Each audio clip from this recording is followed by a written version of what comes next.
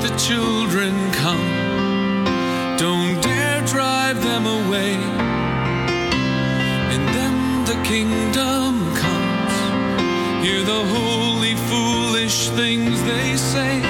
The springtime of their life decides the adults they'll become.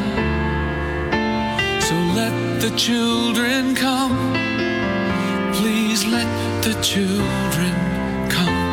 Welcome to Children's Bible Journey with stories and songs just for kids. We have a dramatized Bible story coming up, but let's get today's program started by singing praises to our awesome God.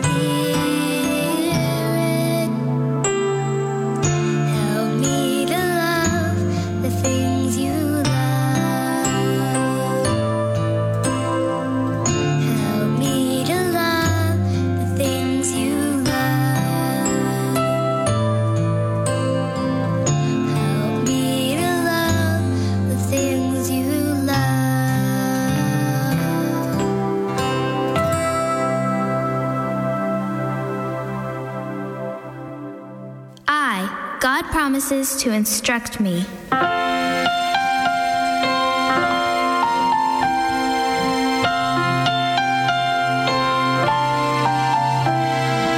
God will instruct us. He will teach us in the way we should go.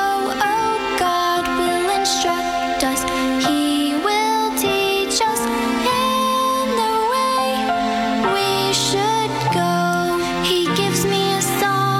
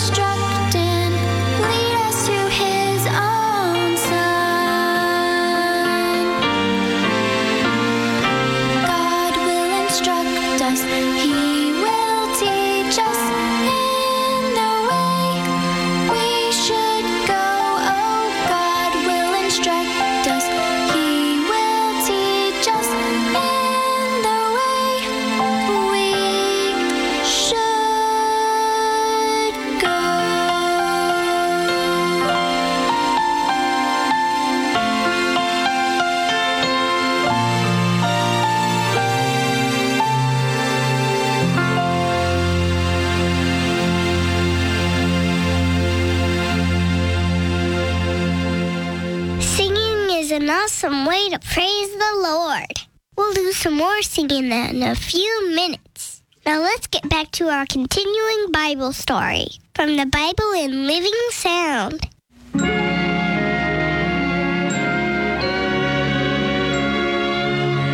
Imagine, Abigail, how I felt, how any of us felt when we returned to Ziklag and found it in ruins and our families gone, taken captive by the Amalekites.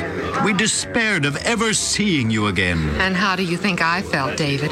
Have you ever been a woman and taken captive by an enemy to be made a slave? Oh, hardly.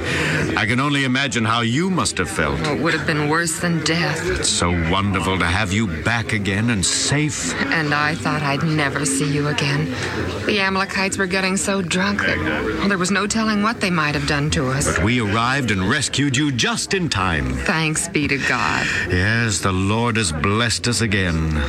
Now, back home to Ziklag.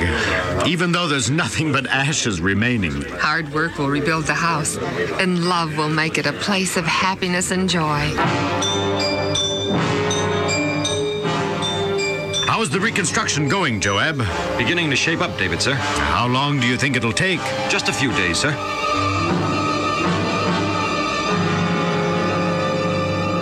Well, dear, the place is beginning to look like a city again. It's surprising what can be done in 3 days when one's heart is in it. Thanks to you, David. What do you mean by that? Well, I had an interesting conversation with one of your soldiers while you were away, and I found out... Yes? Well, who was it? I believe his name was Zahira. Zahira? What did he want? Well, he came shortly after... Good morning. Good morning. Is David here? No, but I expect him back within the hour. Would you care to wait? Oh, no. I'm just on my way home after purchasing this lumber. I'd better get on and be about my building. I just thought I'd stop and say thank you to David.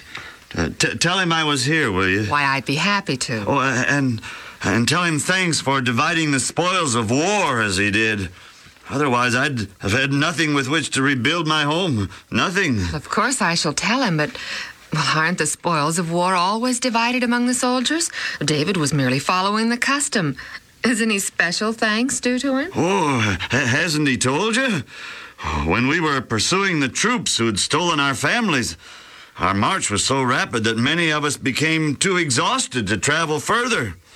So at the Brook Besor, everybody threw down his pack, taking only the necessary equipment. The rest of the equipment was left there. And those of us who were too tired or ill to keep up the pace stayed behind and guarded the extra stuff. You were one of the ill ones? Yes. And when the others returned in triumph, some wanted the spoils divided only among those who rescued the prisoners. Then I'd have had my family, yes, but nothing with which to build or repair a home for them. But now you can build? Yes. For David insisted that every soldier have an equal share. God bless that righteous man. Please give him my sincere. So as I said, David, thanks to you. And also, David, you're everywhere at once, encouraging and helping and suggesting. Well, you're the push behind the cleaning up and rebuilding of Ziklag. You're just prejudiced in my favor. I do love you, if that's what you mean. That's exactly what I mean, Abigail. Oh, it's my fault that we got into this mess in the first place. So why shouldn't I do all I can to repair the damage? Oh, don't look at me like that. It is my fault. If I had trusted God as I should have, I'd never have gone to the Philistines for protection and asylum. And we wouldn't be trying to rebuild a burned city. Instead... Uncle David, sir, this man wishes to see you. Oh, well, thank you, Joab. And you needn't bow yourself to the ground in obeisance. I'm not a king or a prince. Arise and state your mission. I am come with a message of great importance, Your Grace. Where do you come from? Well, I am a soldier in the army of Israel. I have but 2 days ago escaped out of the camp of Israel. How's the battle against the Philistines going? We lost the battle, sir. The people of Israel have fled from the towns and cities on both sides of the Jordan River. The king's army is no more, for his soldiers are fallen and dead. And King Saul and Prince Jonathan are dead also. Prince Prince Jonathan is dead? Yes, sir. Oh, so is the king. Here, sir, are his crown and jeweled bracelets. How can you be sure that the king and the prince are dead? Well, sir, by chance I happened upon Mount Gilead and beheld King Saul had been hit by a swift-flying arrow and had fallen upon his spear. He was severely wounded, yet the chariots and horsemen of the Philistines followed hard after him. Go on. Well, sir, when King Saul looked behind him and saw me, he said unto me, Come here, young man. And I went unto the king. Then he said to me, Who are you? And I answered and said, I am a stranger, an Amalekite. Then the king said, Fall upon me, I pray thee, and slay me, for anguish has come upon me, because I am still alive, and the Philistines are hard after me, and will capture and torture me. Oh, then I obeyed his command, and stood up on him, and slew him, for I knew he could not live. Then did I take the crown from his head, and the bracelets from his arm, and have brought them hither unto my lord. And David and all of the men of Ziklag rent their clothes, and mourned and wept, and fasted until even for Saul, and for Jonathan his son, and for the people of Israel.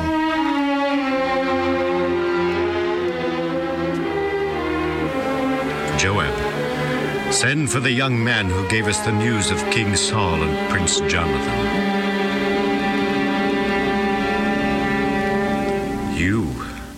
You said that you slew King Saul at his command? That is correct, sir. Who are you? Oh, I'm the son of a stranger, an Amalekite. You're acquainted with the laws of Israel? I am, sir. Then you know the law. Why were you not afraid to stretch forth your hand to destroy Saul, the anointed of God? Sergeant, come here. You're an Amalekite, and by your own admission, you're acquainted with the Israelite laws. Yes, sir. And I know when one does an Israelite a favor, he will be rewarded. I've killed your enemy. I've brought you valuable possessions of the one I slew. Do I not, by Israelite laws and systems, get paid for these things? By your own admission, you've committed a crime for which, by the law of Israel, you're guilty of high treason, for laying hands upon and slaying an anointed of God. Thy blood be upon thine own head, for thy mouth hath testified against thee, saying, I have slain the Lord's anointed. The penalty is death. And David lamented with this lamentation over Saul and over Jonathan his son. The beauty of Israel is slain. The mighty is fallen. From the blood of the slain, from the fat of the mighty, the bow of Jonathan turned not back. The sword of Saul returned not empty.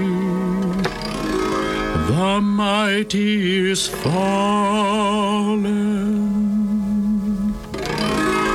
The mighty is fallen in the midst of battle.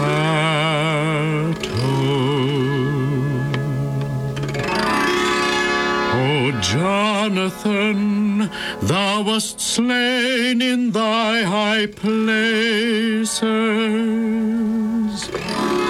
My brother Jonathan, very pleasant hast thou been to me. Thy love to me was wonderful and strong. The mighty is fallen.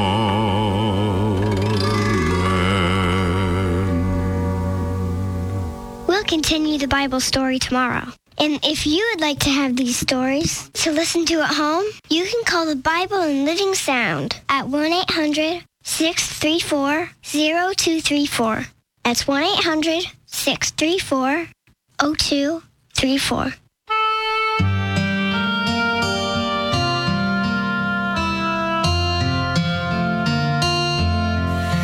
The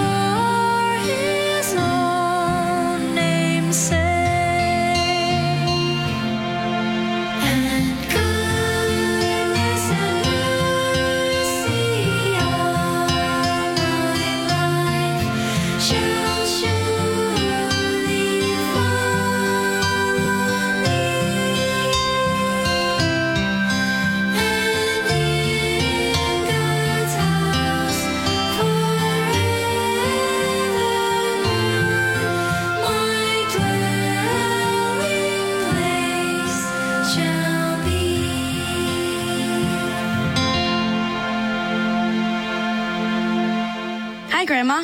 Well, hi, Mariam. Did you come to visit your old grandmother? Oh, Grandma, you're not old. You're just very mature. Sounds like something your daddy would say. So tell me, sweet granddaughter, why did you come to sit on my porch on this lovely spring evening? Actually, I'm here to talk to you about what it's like to be you.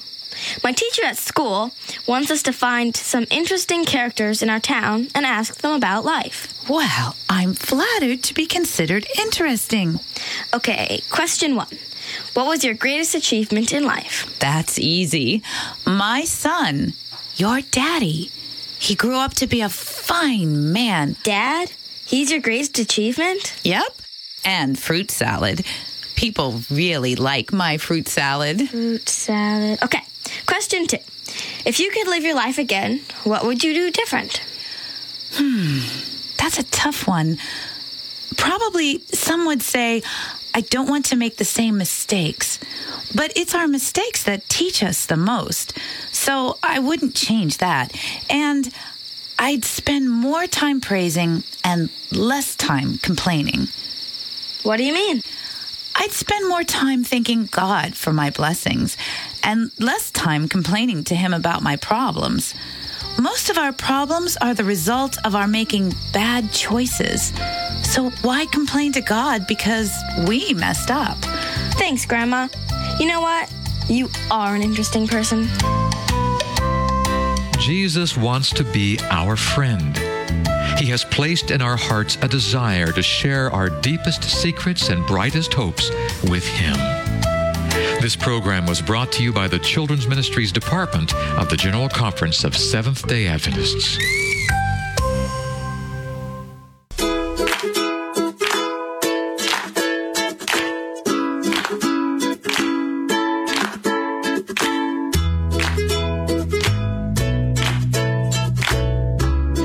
Boys and girls, this is Ms. Kathy. I'm so happy you've joined me today for another story just for you. Today's story is Chapter 1, Buried Treasure. You never know where you might find buried treasure. Chris Vargas looked up from his Tiger Jet video game. His mother was standing behind him. Yeah, sure, like I'm going to find buried treasure in a bookstore. Mrs. Vargas knelt down beside Chris. He stared again at the screen in front of him. I mean, you might find something valuable there, she said. This is not an ordinary bookstore. This store has old books, some of them 100 years old. So, Chris asked without looking up, who wants a dusty old book anyway? I'd rather play baseball. Mrs. Vargas looked at Chris, then at the television for a long time. Without saying another word, she walked over and switched the television off. Tiger Jet disappeared, and Chris watched the blank screen for a moment before turning to his mom. He didn't say anything. His face said it all. Look, I know you'd rather be playing baseball or here playing video game jets, but even though it's been raining all afternoon, I refuse to let you sit here on the floor and turn to mush. Chris looked at her and huffed. No more arguments, Mrs. Vargas said. You can even check with Ryan and see if he wants to go with you. Who knows? Maybe you two will find something you really like over there. Soon, Chris's friend Ryan was dashing through the rain from his front door to the Vargas' brown sedan. So where are we going? He asked as he leaped in. A bookstore, Chris said from the front seat. Why? Ryan asked. What kind of books does this place have? Chris shrugged. Mom? Mrs. Vargas smiled. Oh, they've got books about everything. Everything? Ryan asked. Everything? Chris repeated. Do they have books about baseball? Ryan asked. Yes, they have books about baseball, Mrs. Vargas said. Do they have books about Mars? Chris asked. Yes, I'm sure they have books about Mars, too. Ryan grinned. Do they have books about goats there? Mrs. Vargas paused. I'm pretty sure they even have books about goats there. Ryan and Chris looked at each other and grinned. Do they have books about goats playing baseball on Mars? Chris asked. Mrs. Vargas glanced at Chris, then playfully swatted him with her hand. Boys. When they arrived, Ryan and Chris were more impressed than they had expected to be. The Wonder World used bookshop covered 2 stories of what looked like an old department store. Bookcases towered toward the ceiling high above the boys' heads. Clerks in the store had to climb up ladders to get books off the top shelves. Cool, Chris said. Where do we start? Anywhere you want, Mrs. Vargas said, smiling. I'll be in that corner with the craft books. Let me know when you found something interesting. "Hey, mister," Ryan called to the man at the cashier's desk, "where do you keep all the old books here?" The man chuckled, put down his book, and looked up. "They're all around you, son." "What's the oldest book you have here?" Chris asked, joining Ryan beside the desk. "The oldest book? Well, I guess it's probably that old English book of poetry over there inside that glass case." He gestured over his shoulder. "It's about 220 years old." "Wow!" The boys looked at each other. "How much does that cost?" Chris asked. The man chuckled again. "Well, it's not for sale. I imagine it's worth about $5,000. "Whoa!" the boys said, impressed again. "But there are plenty of other old books around here, and you'd be surprised. There are even some older ones that you might be able to afford." Ryan started to leave. Chris waited to ask one more question. "Hey, mister, do you have any books about goats playing baseball on Mars?" Ryan grabbed Chris and pulled him away just as the two of them heard the old man spluttering behind them. "Goats? Playing what? Where?" Chris and Ryan laughed as they hurried down the aisles. They looked at the signs hanging from the ceiling that told them what types of books were stored there. "Hey, adventure books are over there," Ryan said. Chris kept walking. "Hey, here's sports," Ryan said. Chris stopped and started to turn when something caught his eye. "What's that?" he asked. He saw the torn corner of an old book sticking out from a stack of books on a bottom shelf. With a grunt, he lifted the other books aside and picked up the old one. Dust flew off the cover. "What's a primer?" Ryan closed his eyes for a moment. "I think I remember that's what they called school books in the old days. That one looks like it's falling apart. Let's go over and look at the books on baseball." Chris ignored him. He sat on the step of a ladder behind him and opened the front cover. J. Eliot, he read, 1889. He looked up at Ryan. "Wow, this book's over 100 years old." Flipping carefully through the pages, he found that Ryan was right. It's a book to teach little children how to read, but the handwriting inside the cover looks like a man's handwriting. Ryan shrugged. "My dad says that back in the old days, a lot of people didn't know how to read. Maybe this guy bought it for his kids, or maybe he was trying to teach himself how to read." Chris turned more pages. "Wow, this is great. I wonder how much it's worth." "That old school book looks like it's been through some hard times," the clerk said when they asked him. "Its pages are water-stained and several are torn out." He closed the cover and weighed the book in his hand. "The cover seems unusually thick," the man said. "Well, sometimes they made books strangely back then. You know, my grandfather learned how to read with a book just like this one, and he lived right here in Mill Valley. Yep, sure enough, look here." The man opened the book to a page inside the front cover and showed them a stamp mark. Mill Valley School.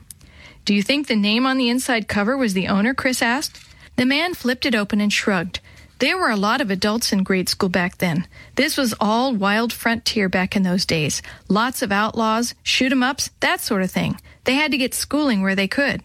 "Cool," Ryan said. "This guy could have been an outlaw." "Tell you what." The man closed the book and looked up at the boys. "This book has seen better days. I'll sell it to you for $5. "Sold," the boys heard Mrs. Vargas behind them. "If it's something that will keep Chris's attention off video games and baseball, it's well worth it." Mrs. Vargas paid for the book, as well as 2 books she had found. Chris and Ryan said goodbye, and Chris grabbed for the 3 books. His hand slipped, and his book fell to the floor with a crash. To his dismay, the cover and spine of the book came off. Pages scattered everywhere. "Just a second," he yelled to Ryan and Mrs. Vargas. Ryan came back and helped Chris pick up the loose pages. Suddenly, Chris saw something strange. "Hey, what's this?" Chris picked up what looked like an old yellowed piece of newspaper stuck between 2 of the pages. "Mister, this was in the book," Chris said to the clerk, holding up the newspaper clipping. The man glanced up, then went back to his book. "Keep it or toss it," he responded. "If you bought the book, whatever is in it is yours too." Chris shrugged and put all the loose pages together. It was still raining when they got outside, and they had to run to the car. But Chris's mind was on something he thought he had seen in the newspaper clipping. He climbed into the back seat of the car with Ryan. He immediately pulled out the news clipping again. "Mail train robbed outside of Mill Valley," he read from the headlines. "What's that?" Ryan asked. He pulled the news clipping over to look at it as well. "Look at this," Chris said. He pointed to several lines underlined below. "Several $1,000s were lost in the robbery and have not been recovered yet. Train officials believe the money is hidden somewhere near Mill Valley." Chris and Ryan looked at each other. Buried treasure! Chris felt the thick covers of the book. What other secrets were hidden there?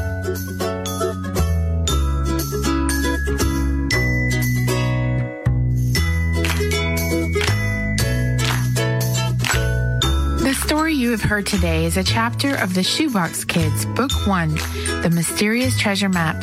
It was written by Jerry D. Thomas and used with permission from the Pacific Press Publishing Association.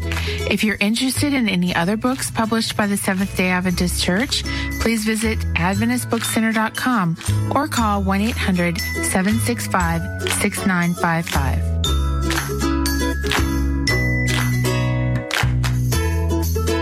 This podcast is a production of the Carolina Conference of the Seventh-day Adventist Church. Let the children come. Don't dare drive them away. In them the kingdom comes.